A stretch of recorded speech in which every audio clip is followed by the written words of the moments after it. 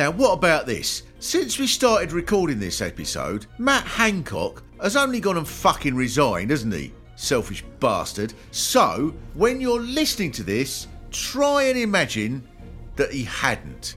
I think the people of this country have had enough of experts. The science has If you changed. count the legal votes, I easily We win. should go for a short It is drive time to see if I can to drive get safely. Brexit done. This candle smells like my vagina. It's supposed to I be shouldn't market be up support. here. What I should can be do back right in there? school on the other side of the ocean. What the fuck is going on? Hello, I'm Mark Steele and welcome to episode 2 of my podcast where each week I'm going to be asking, what the fuck is going on?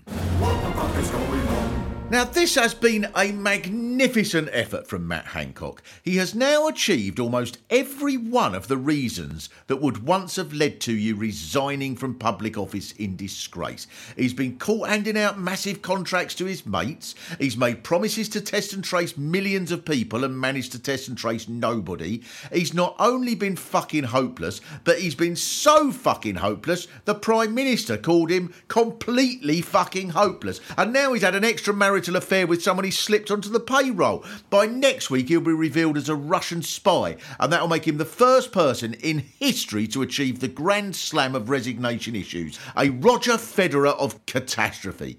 But somehow, he's still in his job. Maybe it's like one of these films where someone has to lose £1 million in a week to inherit a fortune. And for some reason, he's got to be sacked. And he keeps trying, but nothing works. By September, he'll be caught on CCTV, stealing all the vaccines and getting Gary Glitter to shit on them. And it'll be on BBC News. And then Boris Johnson will say, He has given me an explanation, and the matter is closed. Then Hancock will be going, no, what do I have to do? This is what Johnson keeps saying, the matter is closed. You can't close a matter when you're the one that's caused the matter. If someone nicks your wallet, you can, if you're forgiving, say to the person who nicked it, all right, the matter is closed. But the thief can't decide to say that. How would that work in court? You have been found guilty of armed robbery. Have you anything to say? Yes, Your Honour. As far as I'm concerned, the matter is closed. Oh, well, in that case, I bid you good day. This must be what Matt Hancock has said to his wife. I can't believe you did that. You employed her, and I've become a national humiliation. Never mind, dear, the matter is closed. Maybe under Boris Johnson the rule is they have to stand down if they haven't done these things. So in a few weeks Rishi Sunak will announce, it is with deep regret that I must inform the British people I have not handed out any £1 million contracts to mates who run a pub I go in. And furthermore, I have given no public money to someone I've been secretly shagging. I have resigned with immediate effect. I am deeply, deeply sorry. It's so brazen now. Someone accuses them of having one rule for you and another rule for everyone else, and now they go, yes, I suppose it is like that, isn't it? Ha! It's like this rule now that at last all restrictions have ended and we're free to do whatever we want as long as you're one of 2,500 UEFA officials and corporate sponsors allowed to come here for the last week of the Euros. All you have to do is prove that you're one of them and you can ignore all the rules that we've been told must never be ignored. This is all safe because there'll be a government statement that we can relax rules for VIPs because the science shows that important people don't transmit the virus. It's only spread by ordinary scum. If you're on the board of a major company that sponsors sporting tournaments, the antibodies arrive automatically because they're attracted by discussions about stock market prices. Now, Tory Minister Robert Buckland on Question Time said the UEFA officials Won't just be here on a jolly, they'll be doing important work. Of course they will. They'll hardly see the games, will they? Because they'll be popping round all the houses in Wembley to say, excuse me, I'm from UEFA and I've come to do your washing up. Because they're selfless workaholics, these executives. During that week, if you see workmen digging up the road, there'll be sponsors from Adidas repairing a gas pipe. Because they're not just coming here on a jolly, So if you're disappointed because you can only have 30 guests at your wedding, all you have to do is get your friends to become an executive for Heineken and you can have as many as you like. If you haven't had a squeeze with your elderly parents since March 2020, instead of complaining, get your mum onto the board of UEFA as someone who fiddles pointlessly with the offside rule every few months, and you can hug away with them and all their friends over lightly grilled sea bass in a corporate box at Wembley. The clue is in the title. They're VIPs, which means they are very important people. They must be allowed to break the rules, because where would worthless people like nurses and care home workers be without very important people such as medium-ranking executives from Coca-Cola keeping the country going with their important work of eating canapes in an executive lounge? And if it does turn out that they cause the spread of a new UEFA variant that's vaccine resistant even after VAR, they can just get Matt Hancock to say, "We're deeply sorry it killed 20 million people, but the matter is closed." What the fuck is going on? Now, to help me find out what the fuck is going on, I am very privileged, honoured indeed, to have with me the marvellous comedian and very wonderful actress from Bad Move, Afterlife, and many other things that you would have heard and seen her on, and local South London resident, Kerry Godliman. Hello. Hello, Kerry. How are you? Well, I haven't got a clue what the fuck is going on, so that's what I'm hoping you're going to help me with. Well, lower your expectations, mate. First of all, this week, with all these sort of travel people come on the television and they were all very excited about where you can go on holiday, and this seems to be the most important thing in the world now, is where you can go on holiday. And then people book up these holidays and then a week later go, "I can't believe that things got cancelled." Whenever in the last 18 months has anything that was supposed to take place has been cancelled? There was no warning for that whatsoever. But now the government said, right, there are places you can go to. One of them was the British Antarctic Territory. Well, it's better than nothing, which is a phrase I'm using more than I ever have in my life. It's been full of COVID, apparently, for the last year and a half.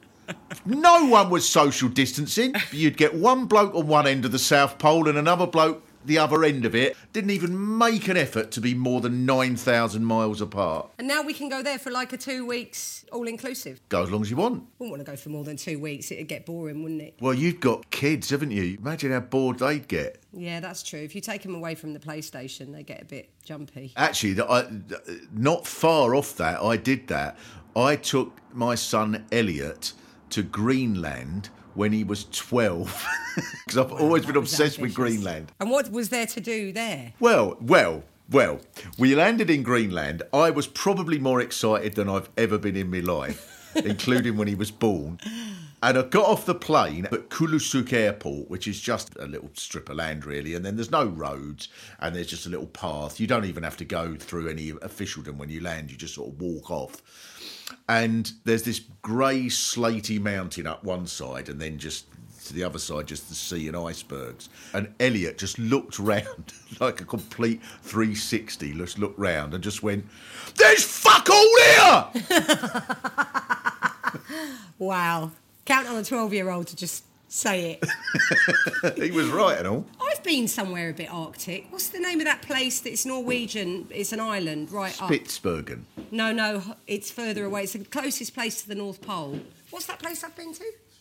Svalbard. Was there fuck all there as well? Absolutely fuck all. But given that there's fuck all to do, they arm you. If you go wandering off, they advise you to carry a gun. So there is a bit of jeopardy. Wow. I was only there about sort of 24 hours to do a job, and I already got bored. There's nothing there. Oh, I'd love it. Going somewhere like that. I think if you go somewhere like that and then go, oh, where's the bar? And There is a bar. Is there? There's bars and there's tourist shops. I got a lovely enamel cup with some polar bears on it. Brilliant. In Dalisak, which is a slightly bigger town that I went to in Greenland, there was one bar called Bar, and I sat at one table, and at the other table there were 3 Inuit women smoking a pipe. Excellent. And an iceberg actually floated past the window. Do you think that was laid on for the tourists? Yeah, I don't know. Or do you think that was a genuine experience? You think they're all like, oh, fucking hell, someone's only come into the bar. Yeah, so they've got to do a shift. Oi! Put your Inuit shit on. Get the plastic iceberg. It's the equivalent of Disneyland. It's all that sort of gimcrack. Now, this week, and I'm sure you keep very, very close tabs on the activities of Harry and Meghan. Their son was supposed to be called the Earl of Dumbarton. I think maybe he is, whether they like it or not, called the Earl of Dumbarton. And they announced this week that they are not going to call him the Earl of Dumbarton because if they do call him that, when he goes to school, because the word dumb is in Dumbarton, the other kids will take the piss out of him going, oh, Dumby Dumbarton, whereas I suspect there'll be other reasons for taking the piss out of him, what with him being ninth in line to the throne. Kids will find anything to take the piss out Yeah. You can't bully-proof your child, can you? No, by giving them a different name. No. And then the good people of Dumbarton, so we're told, especially the mayor, has gone mad and gone, this is outrageous. Now, I mentioned this because I write kind of the Sunday Mirror and they wanted a little bit about this. So I think that I can absolutely understand Harry and Meghan thinking dumb is in Dumbarton and then therefore we shouldn't call him that. And instead they should call him something more neutral, such as the Duke of Scunthorpe, which they've refused to print. So, I've never been a big fan of any members of the royal family, but I did feel, because the whole attitude of the press, really, from the moment that she arrived, seemed to be hostile. Yeah, it was like, who's this Meghan? Look at her. She doesn't even want to be a proper princess. Piss off. You want to piss off, you horrible cow, Meghan, piss off. So then she goes, and then they go, where the fucking hell are you going? Yeah, quite. Your job is to come here and be told to piss off. But that's similar to the not being able to bully-proof your kid. You can't make the British press not bully. That is what they do. That is their function. So you either play along or you disengage, because they can't operate on another level, can they? No, they can't. I sort of get where they're coming from, because they're kind of saying it's all a load of bollocks, aren't they, in their own way? Yeah, I think so, yeah. They're slowly opting out of the whole royal circus, aren't they? Yes. They're just sort of maintaining eye contact and just backing out of the room on the whole hierarchical bullshit that is royalty. Yeah, they are. So they're just doing it incrementally. So you think that's just an excuse, and in fact they want him to be called like Dave or something? Yeah, sort of call him Dave Smith. And Big Dave, like a proper working class. Do you think that's how they'll end up, Harry and Meghan? Living in Thornton Heath in Croydon now. And Meghan going... We'll see her doing a shift at Greggs. Yeah. Be like, oh, it's Meg. All right, Meg. And then coming home and getting annoyed with someone outside. Move your fucking car!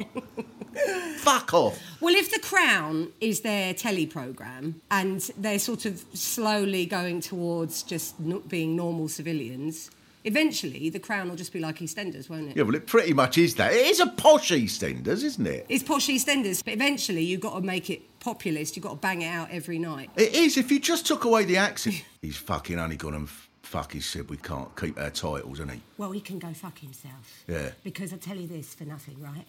I'm a princess when it suits me. You are, sweetheart. And if I want to call my kid Gary, I'll call him Gary. And they can't stop me, because it's my kid and I pushed him out. I'd like to see him try and stop you, sweetheart. Thanks, babes.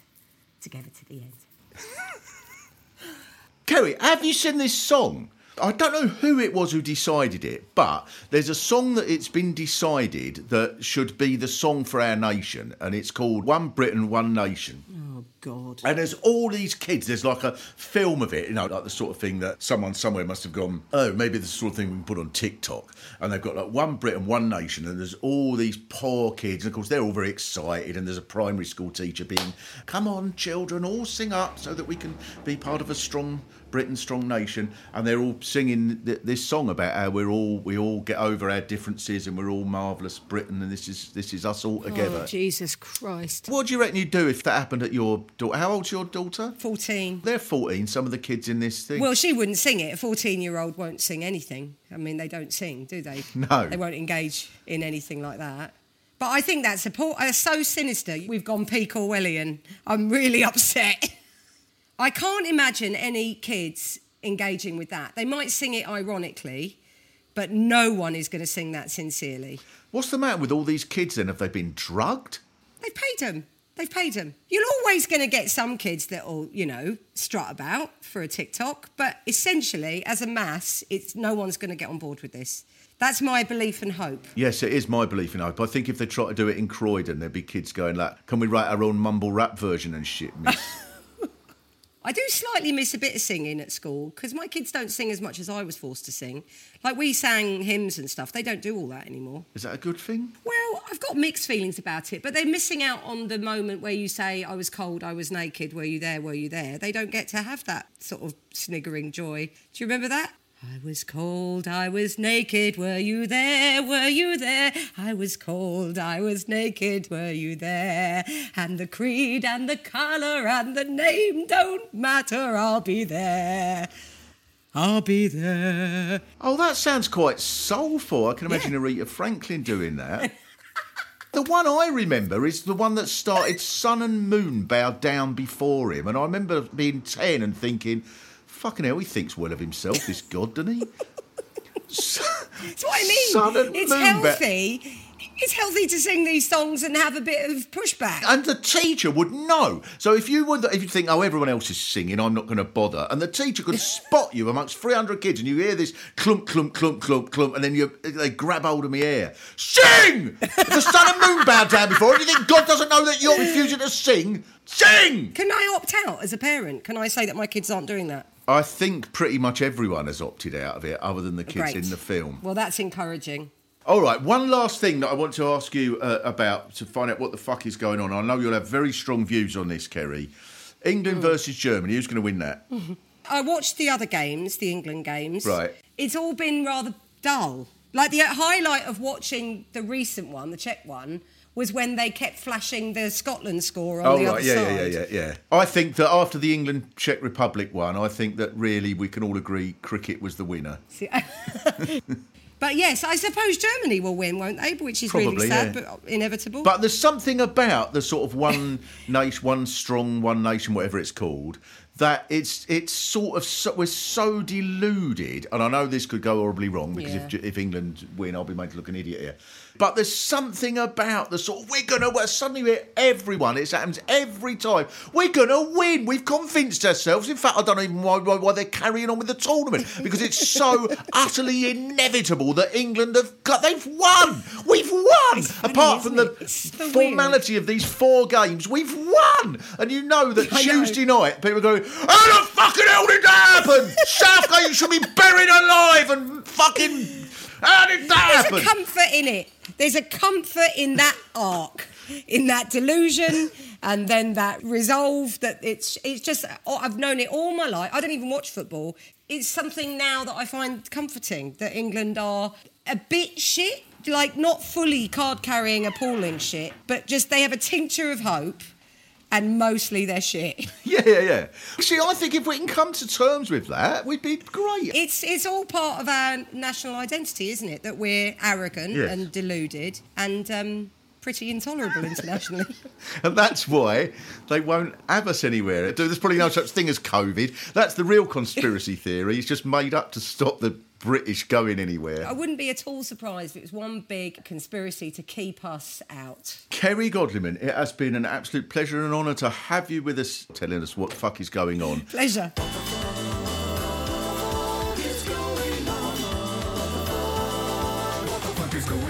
A marvellous distraction for me is that Wimbledon has started, and I love that it's just there, just on all the time, soothing. Especially as my hero, Andy Murray, is back this year after all his injuries. Now, my love of Murray reached its peak the first time he won a major tournament, and I was watching with my mate Matthew, who felt much the same about him as I did. And in the final set, we were so nervous that he went, "Oh, Mark, if it meant Murray would win the next game, would you have it off with Eric Pickles?" And I think I come out of it quite well, because I said, no, I'd want the whole set for that. But to help us understand Andy Murray's chances of making progress this year, taking time off from campaigning in the by-election, is George Galloway. Let me put it to you, Andy Murray. Your Caledonian dexterity serves only as a mask for your full Gaelic vicissitudes of insular polarity. As the voters of Batley and Spen are well aware, your lickspittle lacrimosity in the face of adversity in the form of Novak Djokovic illustrates merely your subservience to the indefatigable superiority of the Serb nation. That, Andy Murray, is where you have consistently failed to perfect the accuracy of your backhand slice.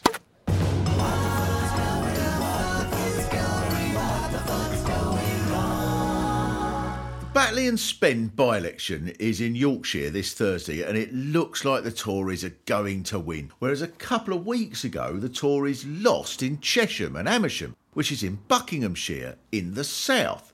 So what the fuck is going on? In Doncaster in a few years, you'll go in pubs and hear them say, if anyone round here voted Labour, they'd be barred from every alehouse in town, and the Rotary Club, and the Fox Hunt. I'll tell you that for nout.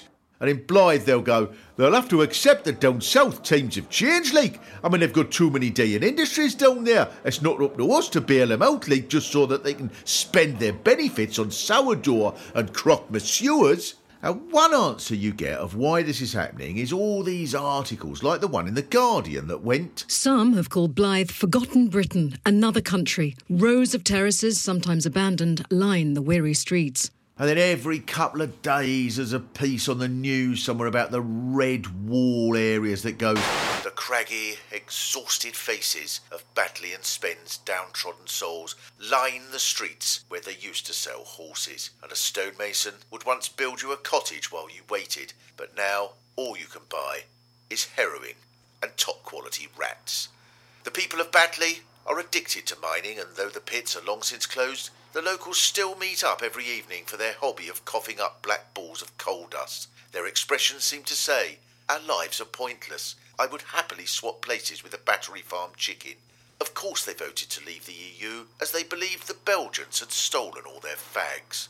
But another explanation might be that life is becoming a bit easier in the north and more difficult in the south. So, for example, in Brighton, the average house price is 16 times the average annual salary. In Stoke, the average house price is 8 times the average salary. So people in Stoke are more likely to have spare money, which must have some impact on who they vote for. Also, Hartlepool, which the Tories won with a majority of 6,940, has a home ownership rate of 59.8%. Which is higher than in most southern areas. But in the south, people are getting worse off. So now you are more likely to hear coffee waiters from Croydon saying, it's all right for them up in Doncaster. Some of them Yorkshire folk have never seen a coffee machine. 12-hour shifts I have to do. 6 days a week I come out covered in roasted Arabica beans. You can't get the smell out. I'm exhausted. And everyone in the south has to live with their parents until they're 60 because they can't buy anywhere,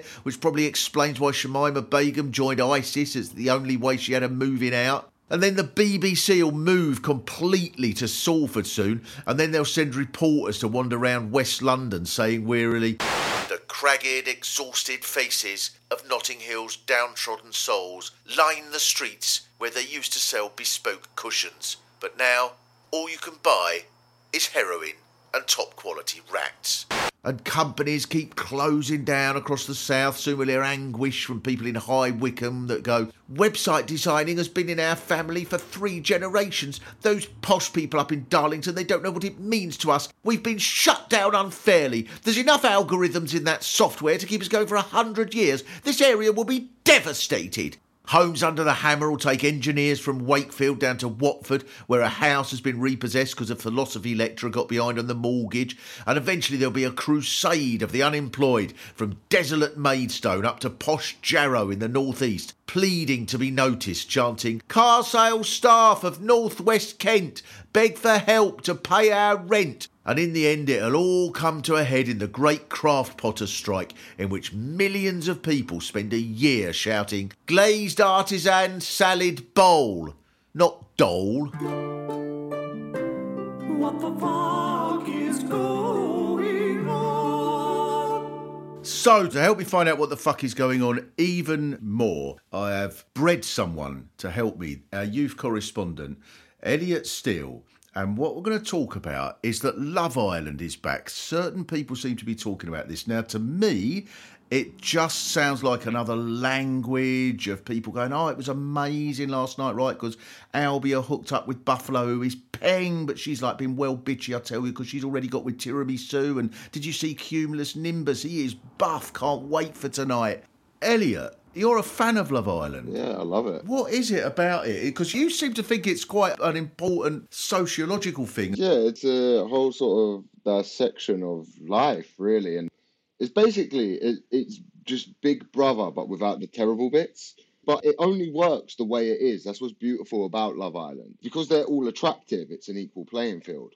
Whereas in Big Brother, it would be like 4 attractive people, and then they'll just send in some nutcase that they found. But aren't there nutcases in Love Island, though? Aren't there like there's sociopaths and stuff? What's really good is at the beginning, there will be a nutcase in it who clearly either didn't vet enough or they vetted so much they knew exactly what they were doing, which is both is wonderful. Right.